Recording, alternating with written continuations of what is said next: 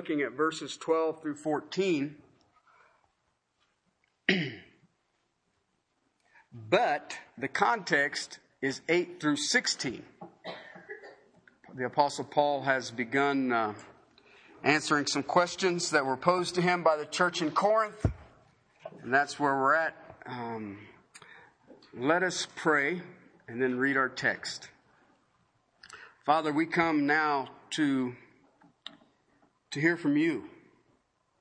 Lord, how would you instruct us? How would you guide us? Father, the issue of marriage in the church this day, sadly, is no different than it was at the time of the church in Corinth.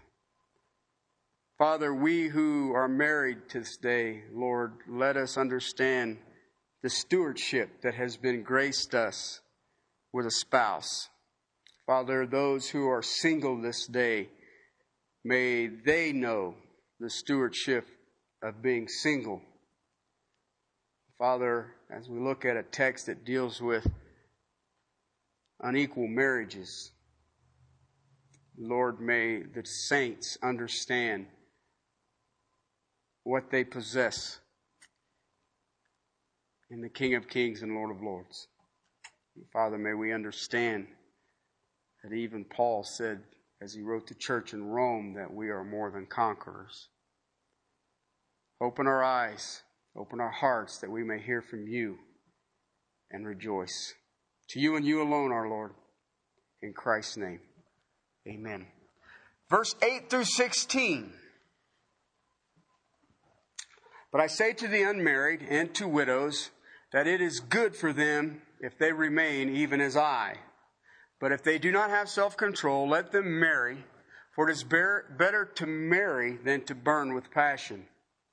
But to the married I give instruction, not I, but the Lord, that the wife should not leave her husband.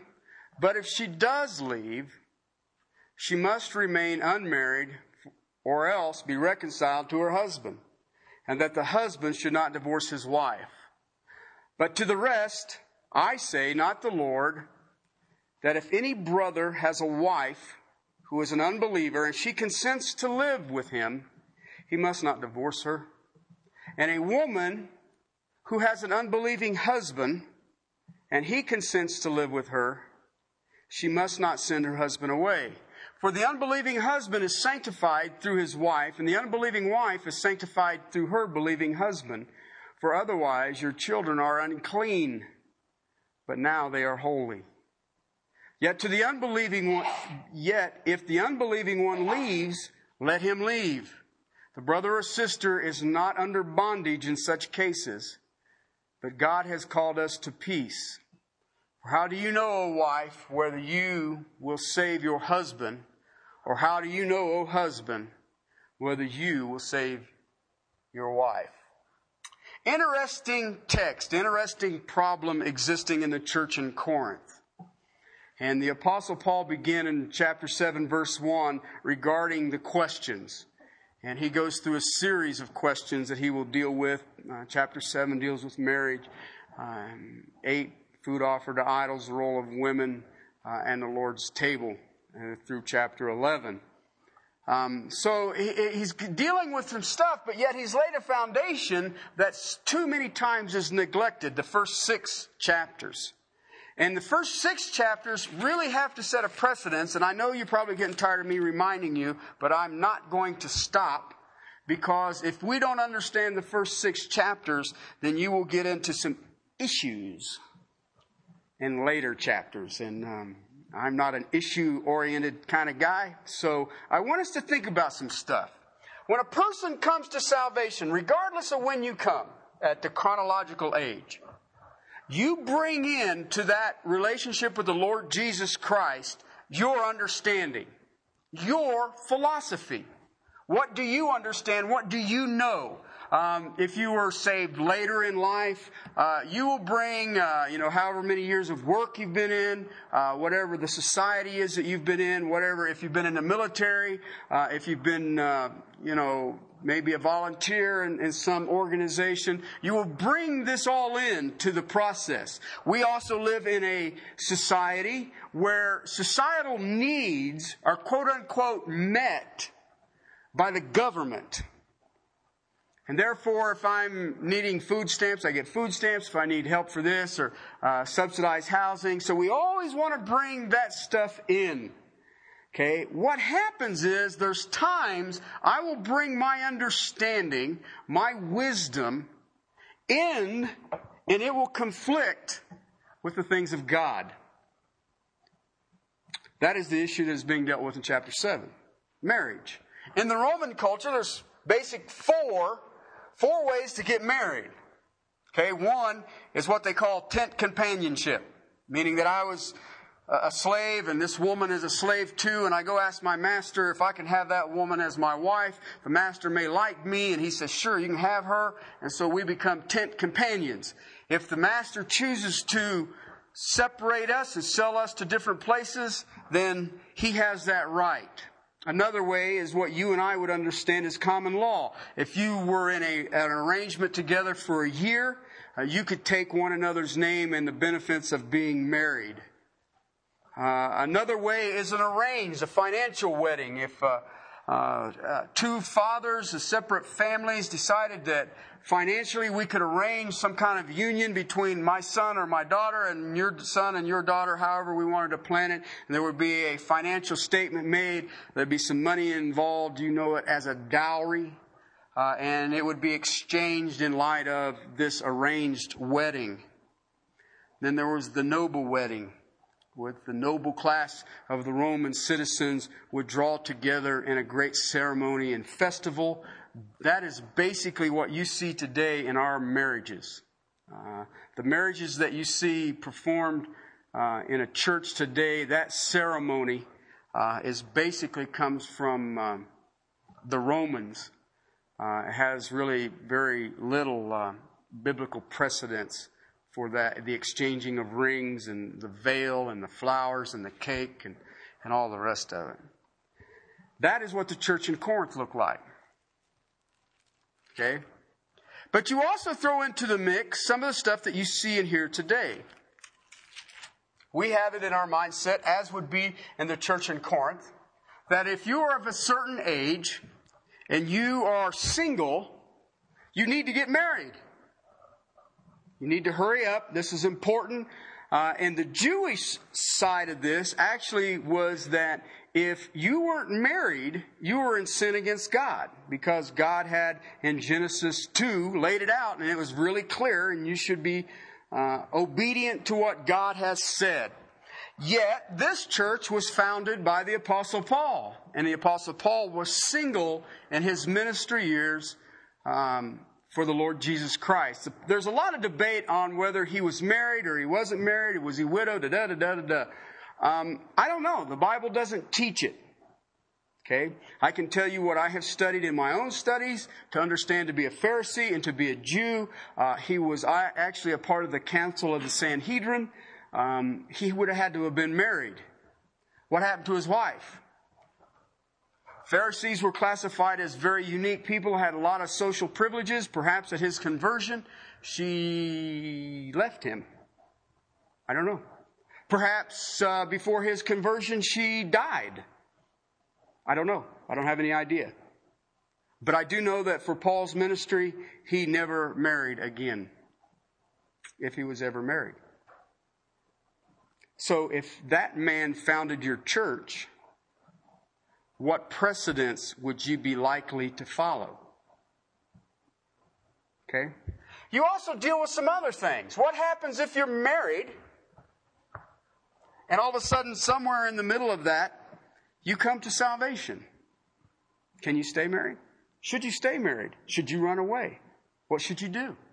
And we'll deal with that. But I wanted to review 8 and 9 and that to the unmarried and the widows, this is good for them to stay as I am. Why? If you're single right now, Stay that way.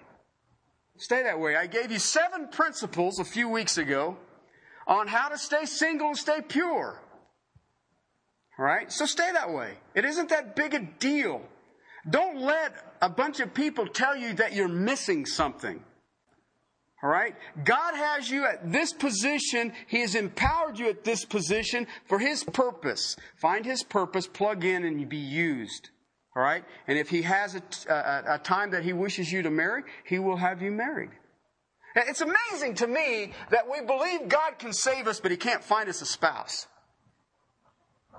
But then I see a lot of things that we do that way. You know, I need to do this, but if I work overtime and accomplish this, then I can get this done. And I've never seen overtime work for the glory of the King. Just doesn't happen. Why? Who gets the credit? You will take it. You may not take full credit for it, but you will say, I was available for the overtime shift, or whatever it is that you may proceed. To the married, this would be Christians, counsel to Christians married to Christians, 10 and 11. I give you this instruction, it's not I, but the Lord, that a wife should not leave her husband. Why? Why would 2 Christians divorce? Well, believe it or not, it is very common. I shared with you last week that I have actually two couples that are not a part of this fellowship that I've been asked to be involved with that believe that God has called the husband to one ministry, the wife to another ministry, and they should divorce and live the sacrificial lives because it's obvious that God has laid it on their hearts. And I just said, really? Amazing. Why? And we believe that sometimes it's just more spiritual if I'm single. But then you'll find single people saying it's more spiritual if I be married. And I will call that the grass is greener syndrome. I think somebody's got something I want and I would prefer to have that. Okay? People have asked me, would you have preferred to be single? Does it really matter? The Lord says I'm not single. Have you ever thought about the past, what you'd change in your past? Now let me ask you a question. How easy is it to change? So why dwell there? I don't understand that. People want to say, well, if I can deal with this in the past, you can't fix it. The past is the past. Take what was given to you through the path of your past and say, so be it, my King. I don't understand that. Okay? But what happens, this third group, 12 through 14, what happens if I become a Christian and my spouse is just a flat out pagan? What do I do? I mean, the Bible is clear that my home serves 2 masters. Okay? Can I divorce? Should I divorce? Maybe I need to separate from this pagan and find me a nice Christian and just, make it all better. By the way, Paul, chapter 6, verse 15. Do you not know that your bodies are the members of Christ? Shall I then take away the members of Christ and make them members of a prostitute? Do you not know that one who joins himself to a prostitute is one body with her?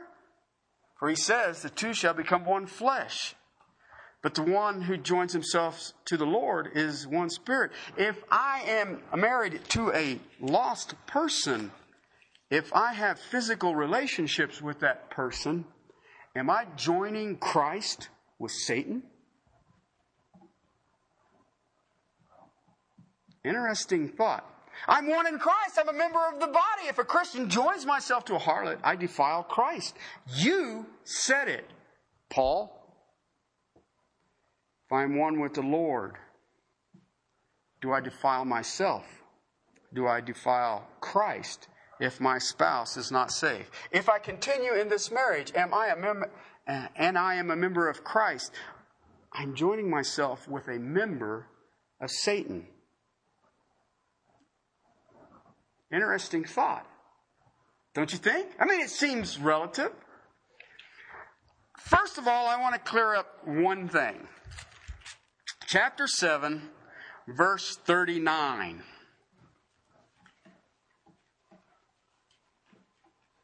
A wife is bound as long as her husband lives.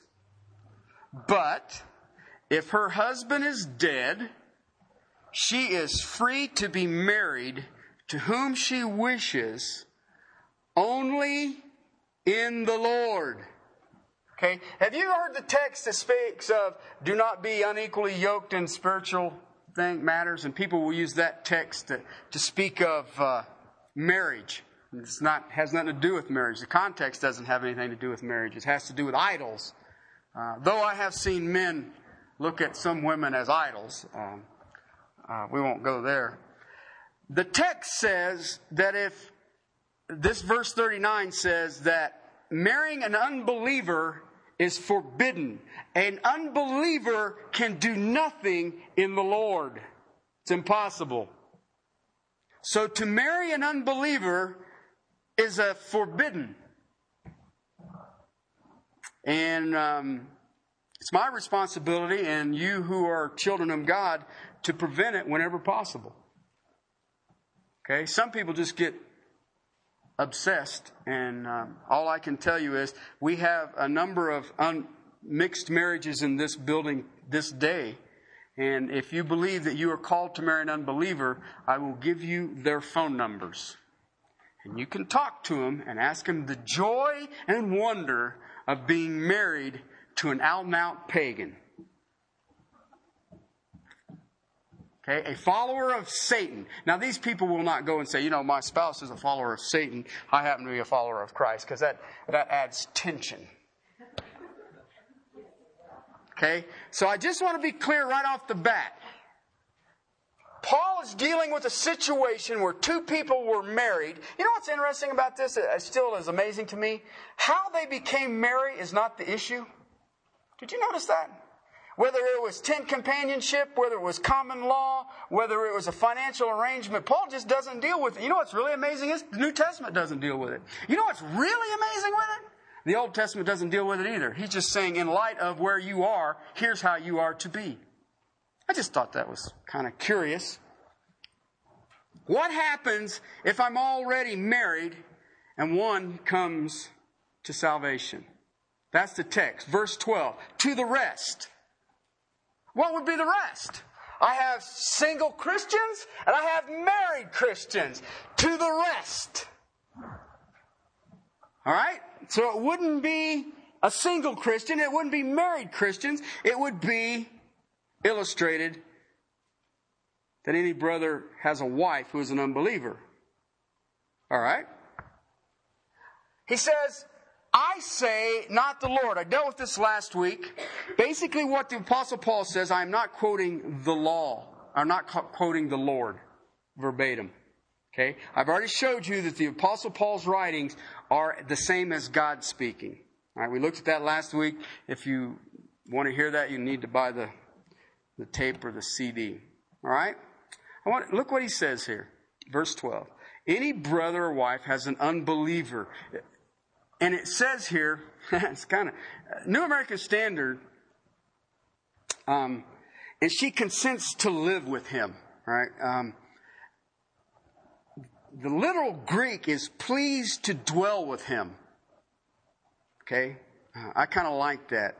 And what I have found is, and then verse 13 says, a woman has an unbelieving husband. So he's dealing with a believer married to an unbeliever. Male, female. All right? And they are pleased to dwell with them. Okay? And what I've found is some interesting stuff. Early church history, and I'm talking about after the first century, Christians were commonly accused of destroying homes and families. Okay? And what you will literally find is that the lost were very uptight about their spouses getting saved. Okay? More so wives getting saved. If you go look in the book of Acts where the Apostle Paul took the gospel to Philippi, okay, the underbelly of, There just wasn't a door open, so him and his little entourage went down to the river to pray. And what did he run into down there? The river was the laundromat. Okay? How many men do you ever see at a laundromat? Okay, men don't wash clothes. They wear them until they turn to dust and they buy another something or other. Okay. But then if you read your text, you'll see that Paul shared the gospel with these women and that some of them were prominent in the city. Now you would think that if I'm going to affect the city for Jesus Christ, I would want to get into the leadership of the city. All right? I happen to be hanging out at the local laundromat. I preached the gospel and I got some of these ladies saved. What was the outcome? They arrested him. They throwed his butt in jail. Why? He was stirring up dissension. Where? If my wife, I'm the mayor of Philippi, and all of a sudden she comes home from the laundromat and tells me that this dude has showed me salvation and I'm going to have a good time and life is great and this, that, and the other, what are you going to tell her? What in the world have you been doing, woman? Right? Not only that, for a woman to change religion without her husband was unthinkable in the Roman and Greek culture. Okay? So, to say that Christianity has an effect on families to the point of sometimes destroying them, I see that. Tertullian, a historian, wrote this: pagan husbands were very upset about this holy kiss propagated by the sect of Christendom. If you were a pagan husband and you thought about your wife going out and celebrating this religion with holy kissing, what would you do as a husband? This is a quote: "I want not my wife creeping out at night, sneaking into prisons to kiss martyrs." Unquote. Yeah, I could get into that. And be sure of this. Please be sure of this. There were some Christians who probably did not behave wisely. I think that if you note that the holy kiss does not exist in the evangelical church today, and I imagine there's a good reason for that holy kiss, because all you have to do is put UN in the front of it, nothing to do with the United Nations, and it has become an unholy kiss. Okay? But you can be sure that there were Christians in mixed marriage who did not behave. I, myself, and some of you who've been in this church as long as I have seen this happen. Married to an unbeliever, and I will do everything in my power to make that man, and it tended to be men, I will make that man so miserable that he will leave me and I'll be free to remarry, and I've got my eyes on a couple of Christian singles now. Right? I've seen it. I've seen people who took the name Christ, and I've seen the women literally force the husband out. Okay? You know what? And I got to be honest with you, it's not hard for me to sympathize with some of the pagan husband and pagan wives. Okay? Paul gives us some divine counsel here. What happens if the unbeliever wants to stay? Consents to dwell with you. Pleases them to dwell with you. He says, don't divorce. Stay with them. Let them stay. Wait a minute. What about being defiled? I don't want this union to bring defilement to the body of Christ. That's an interesting thought. Have you thought about that? How many times have you thought about God's presence and, of course, the world's presence all around, and who's the most powerful? Don't give me your answer because you're sitting in church. I've seen your actions. I see people tell me they're battling with sins, and I look at them and say, die. Why? Christ has overcome the sin. Do we believe that? Which sin? Who's greater? I mean, the Bible even says, greater is he who is in me than he who is in the world. But what do we always say? Here's a question that I've had asked before, and I've seen it asked. Are you in a Christian home? Well, no. I'm the only one who knows the Lord in my home. Have you ever heard that? I've heard that. I'm the only one in my house. I'm the only one in my family who come to salvation. Interesting. Verse 14 says the unbelieving husband is sanctified through the wife. You know what that means? Let me give it to you in a joke. How many Christians does it take to make a Christian home?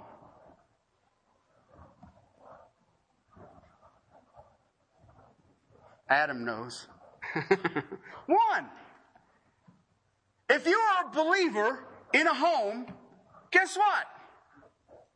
You're in a Christian home. Don't you find that fascinating? I find that fascinating. Why? We believe that I put one Christian in a home full of pagan people whose effect is there. No, that ain't what we believe. We believe that the dominant effect in the home is Satan. That's not true. The dominant effect in the home is Christ. Why? Who won the war? Christ did. Well, but he didn't in my family. Well, perhaps you need to get saved.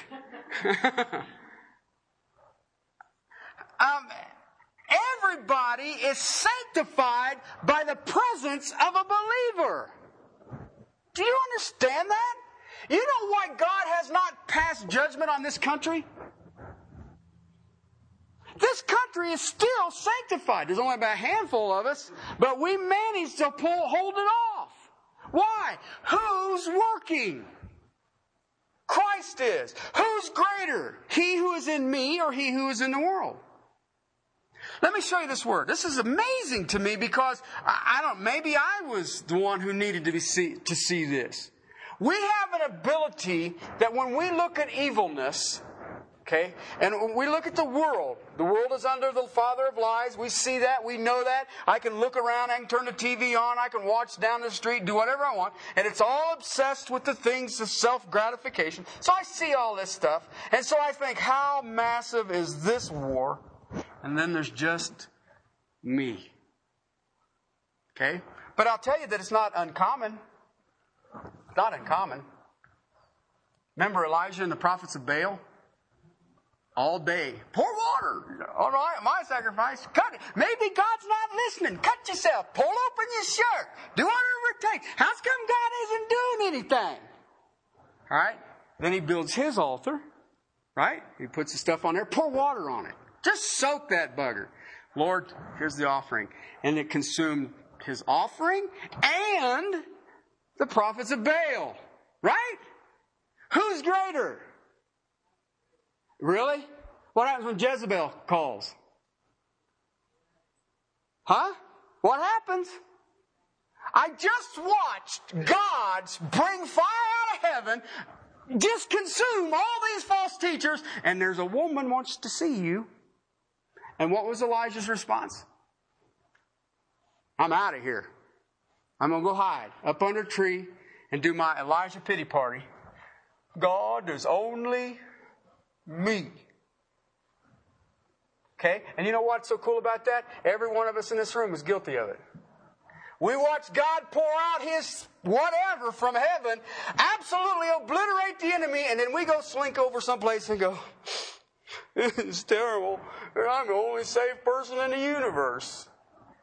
And he said, no, I have a remnant. And if you don't shut up. No, he doesn't say that. You will be the only saved person in the universe. All right, the word holy here, sanctified, depending on your translation, is set apart. It's set apart. Okay, now let me explain something to you. I've made the argument in the past that justification, sanctification, glorification equals what? Salvation. Okay? We like to say, well, I have justification. I live this life as sanctification. And then when I'm in His presence, I'll be glorified. That's not taught in the Bible. All right? So it is possible. Now I'll show it to you biblically. It is possible for sanctification to set in without salvation. Got it? All right? If a husband doesn't believe, is he saved because he married a believer? Just because they marry a Christian? Okay? Smart people, okay, the theologian kind of people, they call this marital sanctification. Okay, and I'll show this to you. A believer becomes set apart unto God when they believe in the Lord Jesus Christ. I am justified. What does that mean? I have His mercy and His grace. It's all under the blood. I am holy. I am set apart now from the world. The world is here. I've been taken out of the world and I'm right here. In the world. I am not of the world. Okay? Not only that, in what God does in my life, what will happen is the glory of the risen King will be seen in me. Therefore, the glory is now.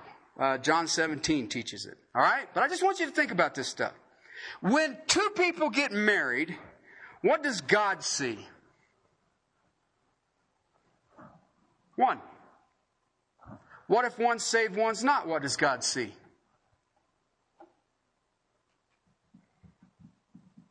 He sees one. Okay?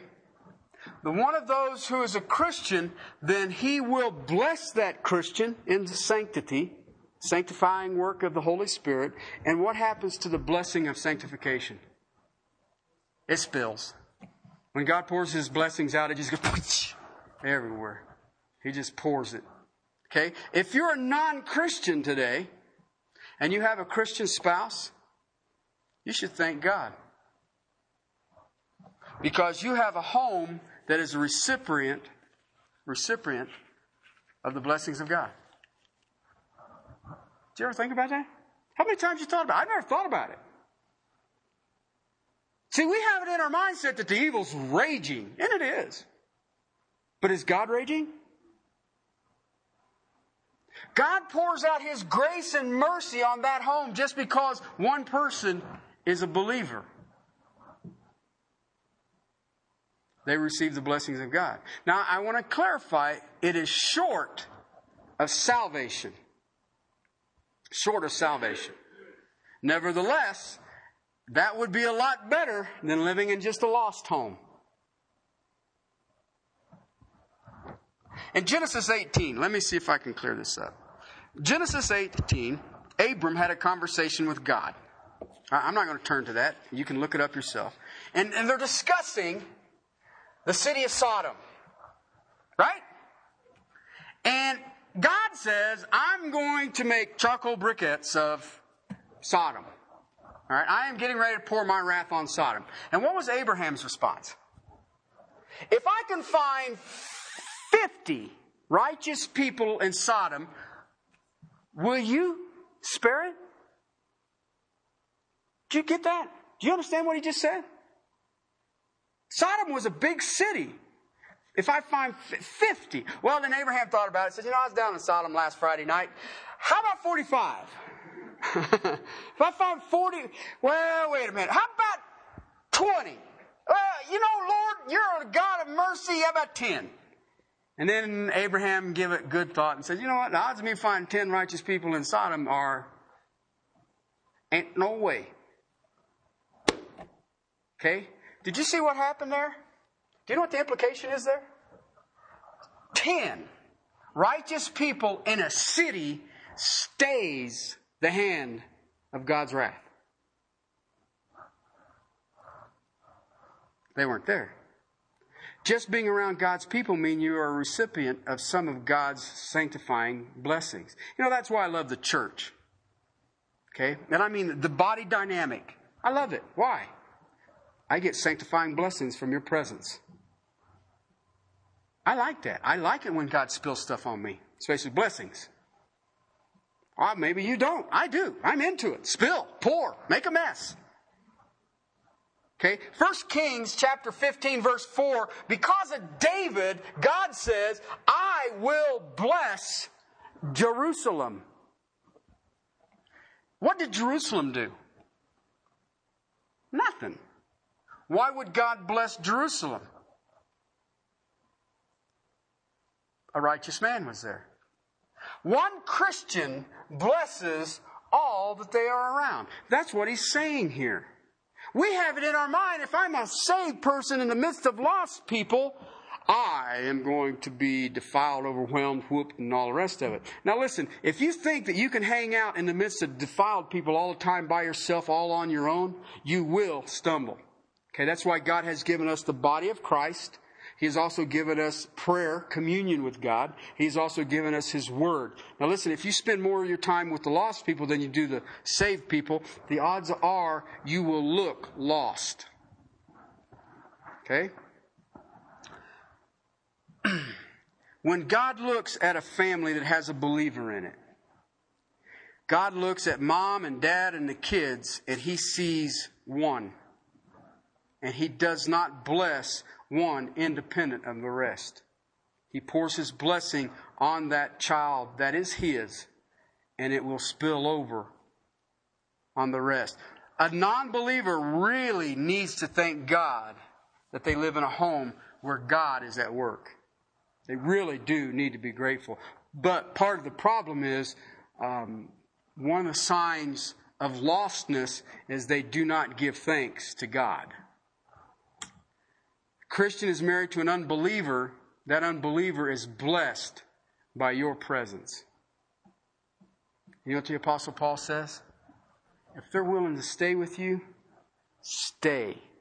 Why? So God's blessing will be upon that home. Who knows? Maybe this marital sanctification may lead to saving grace. Who knows? God does. Okay, but Paul goes a little further because we still struggle with this, because I've already dealt with the fact that when you enter into the bonds of matrimony, I just love to say that. You know, it sounds cool, doesn't it? I'm in the bonds of matrimony. What does that mean? Well, we like matrimony. Think about bonds, okay? That's not candy. It's not bonbons. It is chains, brother. No. It's when you enter into this thing, this marriage, my body is no longer mine. It belongs to my wife, and my wife's belongs to me. Okay? We kind of trade, and whatever she has desire of my body, I give, and whatever I have desire of her body, she gives. Okay, but what happens if that's an unbeliever? I read some writings that was kind of amazing, that they were afraid to have children because they believed they would have a half-breed child. Okay? Half Christian, half pagan. I've seen children, they're all pagan. There ain't no half Christ in them. Wild animals, I've seen them. You just watch them. Even when they're the little darlings. At 2 o'clock in the morning, how sweet are they? And what are they wanting? Feed me now and then take care of the consequences as I take a nap.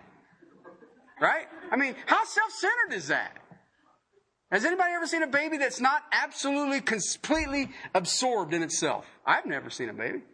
Anyway. My husband isn't saved. How can I expose my child to the influence of the lost? Well, Paul deals with that. Look what it says. Otherwise, your children are unclean. What does that mean? If you separate, what happens to your children? They're unclean. If you stay, what happens to your children? They're holy. What? The same blessing that is poured upon you is poured upon the children. Is poured upon the spouse.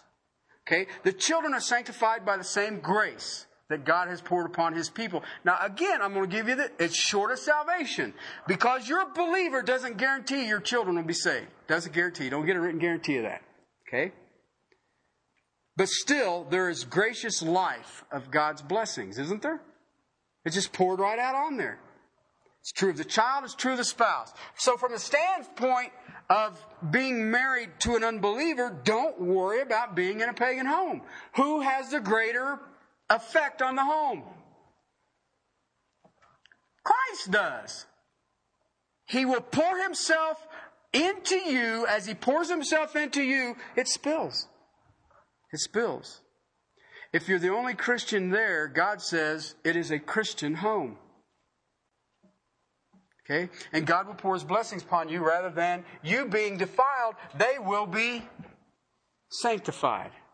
I mean, let's be realistic. If we look at our country today, ask yourself a question. Is this a defiling country?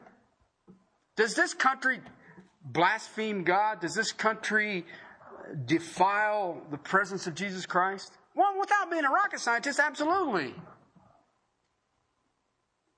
But you know what else is amazing about this country? It's sanctified. It's set apart. Those of you who were with us when Pastor Paul come from Burma and spent some time with us.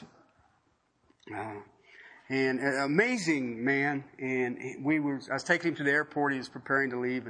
And he asked me, how can I pray for your country? And I said that God shakes this place so we get awake to the things of Christ. And he says, I can't do that. And I said, then why are you asking me? No, I didn't say it. Why? Why can't you pray that? He says, you're the only country at this point in time that has the resources to get the gospel globally.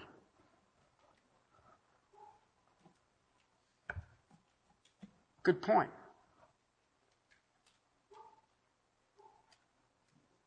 God will pour his blessings upon you rather than you being defiled. They will be sanctified. Now, I got to show this to you because this is not a new idea. All right? And I'm going to close with this little line of thinking. In Exodus chapter 3, verse 5. Okay? We all know this. Moses has been kicked out of Egypt. He's out being a sheep herder. All right? And he looks and there's a fire on the mountain. And he goes to the mountain.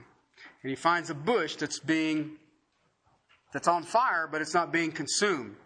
Verse 5 says this. Then he said, God calls for him in the midst of the bush, Moses, Moses, and he says, here I am. And then the bush says, or God says, do not come near here.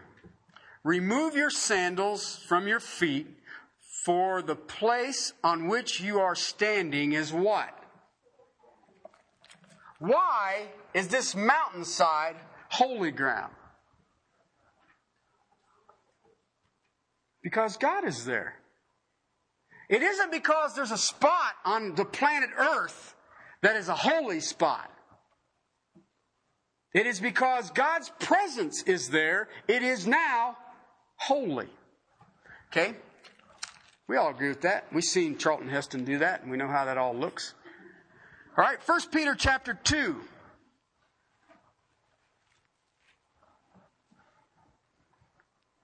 Peter writing a letter. Therefore, putting aside all malice and all deceit and hypocrisy and envy and all slander, like newborn babes, long for pure spiritual milk of the word, so that by it you may grow in respect to your salvation. If you have tasted the kindness of the Lord. Okay, if you've tasted the kindness of the Lord, Peter says you're going to be like a newborn babe, and you're going to have, you ever seen newborn babes and they're craving for milk? It's interesting. Because they want to grow. Part of that growth you see, you will be putting aside malice and you'll be putting aside deceit and all the rest of it. All right? Because there's an issue at hand that Peter is dealing with. There's something going on that Peter wants you to see. He wants you to understand. He wants you to embrace. Coming to him as a living stone, which has been rejected by men, but is choice and precious in the sight of God, you also, as what? Living stones, are being built into a spiritual house for a holy priesthood to offer up spiritual sacrifices acceptable to God through Christ Jesus. Okay? What does he just say about Christians there? pretty obvious. You are part of what God is building. The chief cornerstone was who?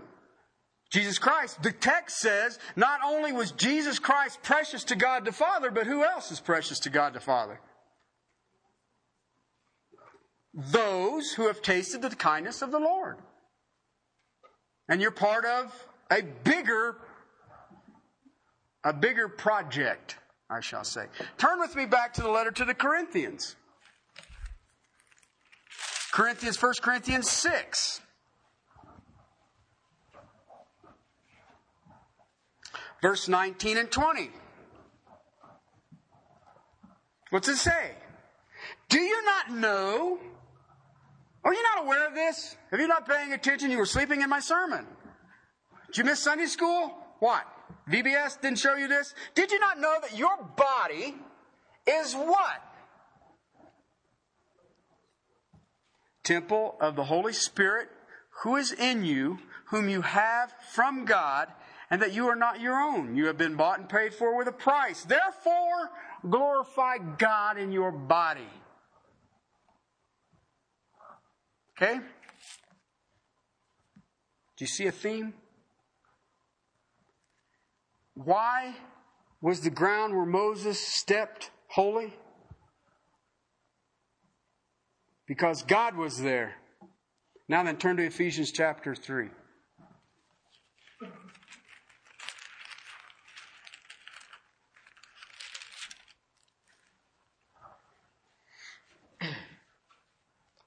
Beginning at verse 14, Paul picks up, he started to pray for him, and then he changed his mind.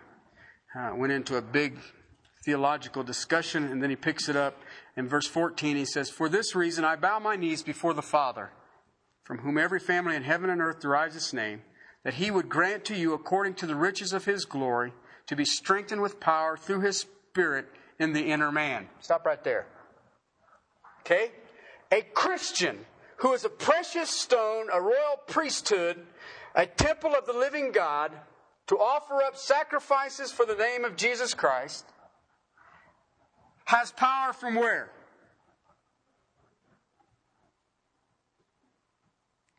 Holy Spirit. Where at? Where's he located? Inner man. Inner man. Where's the inner man? That's my conscience. That's the seat of my emotions. That's where my attitudes come from. That's where my actions, that's my thinking processes are controlled. Everything that happens is my inner man. Okay, that's that part that nobody knows but you. And the Holy Spirit. I'll be strengthened with power through his Spirit in the inner man. Cool. I like that. So, we know for a fact, as Christians, that we are in the presence of the Spirit of the living God now. Right?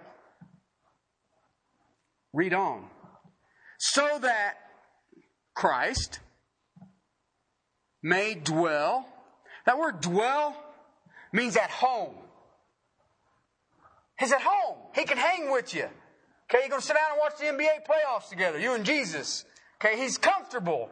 Okay, he has his sweats on and his house shoes and that raggedy old t-shirt, and you got your sweats on and your, raggedy old t-shirts, and you and Jesus is like this, and you're hanging together, and he is absolutely comfortable. Okay, how's he doing that? The Holy Spirit in the inner man, so that Christ may dwell in your where? Through faith, that you being rooted and grounded in love, may be able to comprehend with all the saints what is the breadth and the length and the height and the depth, and to know the love of Christ, which surpasses knowledge. Stop right there. If I read that right, as I stand right here, right now, I am in the inner man, powered by the Holy Spirit. And he is doing what? He is opening up Christ to me now, where? In my heart, that I may understand that can't be understood. That's what it says. That you will understand the love of Christ that surpasses understanding. Okay, so how do I understand the love of Christ? It surpasses understanding. Well, if I'm indwelt with the Holy Spirit, then in the sanctifying work of the Holy Spirit, He will do what in my heart? Make me understand that cannot be understood. And Christ will do what in my heart? Read it. Live in my heart comfortably. He will be at home in my soul. Okay? Now watch. And you will be filled with all the fullness of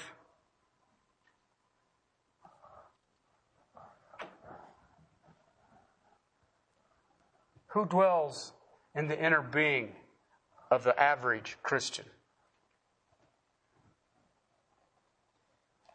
I would call it the triune God. Which means where I stand is what?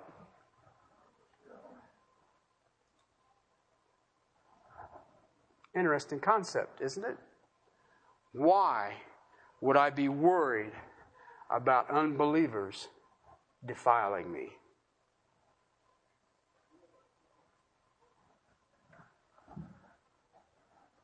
Simple question.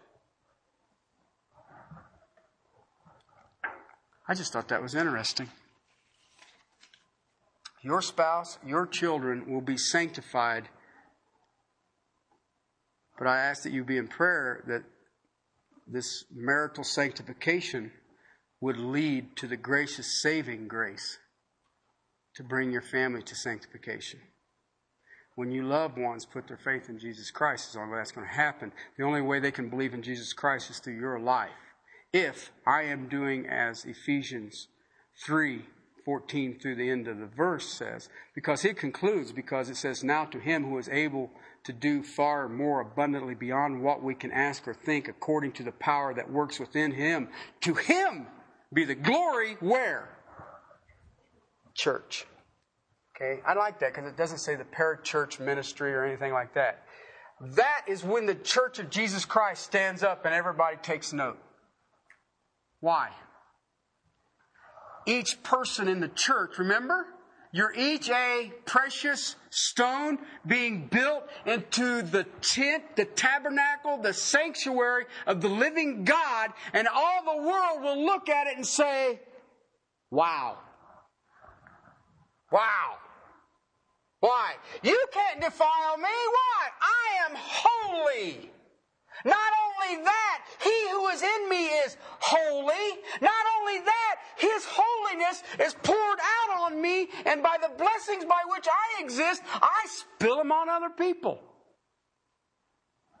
How can you not want to be around Christians? Just a question.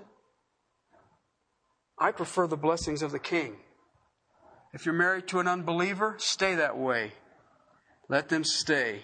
Why? It is to their benefit. Why? The Holy Spirit in the inner man will strengthen me in such a way that the Lord Jesus Christ will be absolutely comfortable and dwell with me. He will be at home. He will be at ease in me. And God will do abundantly beyond what I could ever ask. And the literal translation is imagine. Imagine. I have a great imagination. He's already done more than I could ever ask. And he's already starting to overwhelm my imagination.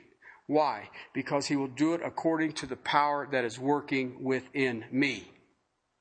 Why? Where I stand, where a Christian stands, is holy ground.